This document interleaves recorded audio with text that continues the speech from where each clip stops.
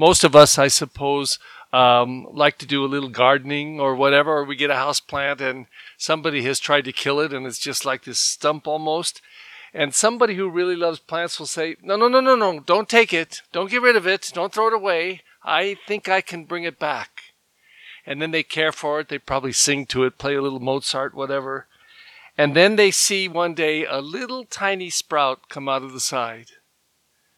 Now, this is the reality of people who are botanically minded, but it's also a biblical image that is so rich that Israel has been just destroyed and broken and split in two and suffered and occupied, and they've almost given up hope, except they say, but God is always faithful.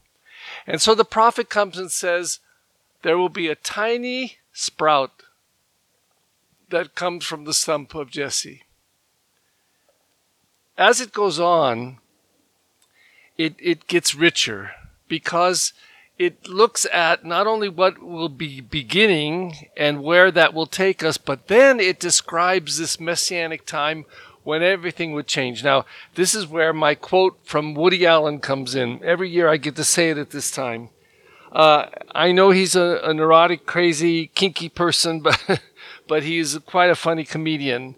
And in one of his movies, he goes into this little biblical moment where he begins to quote scriptures or adapt them. And so he starts with Psalm 23. He says, and I shall walk through the valley of darkness. No, I'll run through the valley. And then he goes on to say, quoting from Isaiah, he says, and he adapts it kind of. He says, the lion will lie down with the lamb, but the lamb won't get much sleep. Now that's reality. Lions and lambs don't lie down together unless the lion is looking for a lamb chop, okay?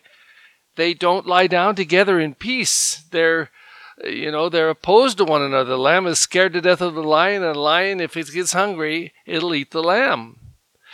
But this image that we're given is that the lion will lie down with the lamb.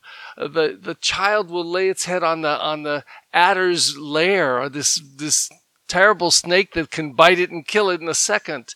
That all of reality will be turned upside down and inside out by the coming of the Messiah. He will usher in justice. He will usher in peace. He will usher in a new time. And it'll all start from this tiny, tiny little sprout, this little tiny blossom. But faith and the Spirit of God will touch this and propel it forward and make it become something great. This is the image given to us. And so Advent celebrates that, the longing for that. And we don't just celebrate the longing for the second coming at the end of time, but we celebrate a fullness of faith that will have happened. We're part of that tiny sprout, that tiny blossom, and we're also part of this kingdom where the lion will lie down with the lamb. And we're part of this promise and this call and this lived experience to bring about justice and peace. And the more that we have a real Advent faith, a real Advent spirituality, a real Advent attitude that we want to bring about as best we can, not only as individuals, but also as a church, as a people united, we want to bring about the kingdom of God and make it more real. Quite frankly, this is the problem with the world. We don't live the kingdom of God. And we know that the other doesn't work. They always say, if you want to know where a problem is, follow the money. Follow the money. And every single day in the LA Times, somebody's ripping off somebody else. Somebody has cheated and exploited. Somebody has used.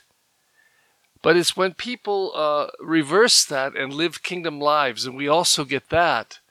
We constantly are seeing people, nonprofits that are working to feed the poor, that are taking care to see that they'll get some kind of medical aid, dental aid, whatever, and are dedicated to doing this for others.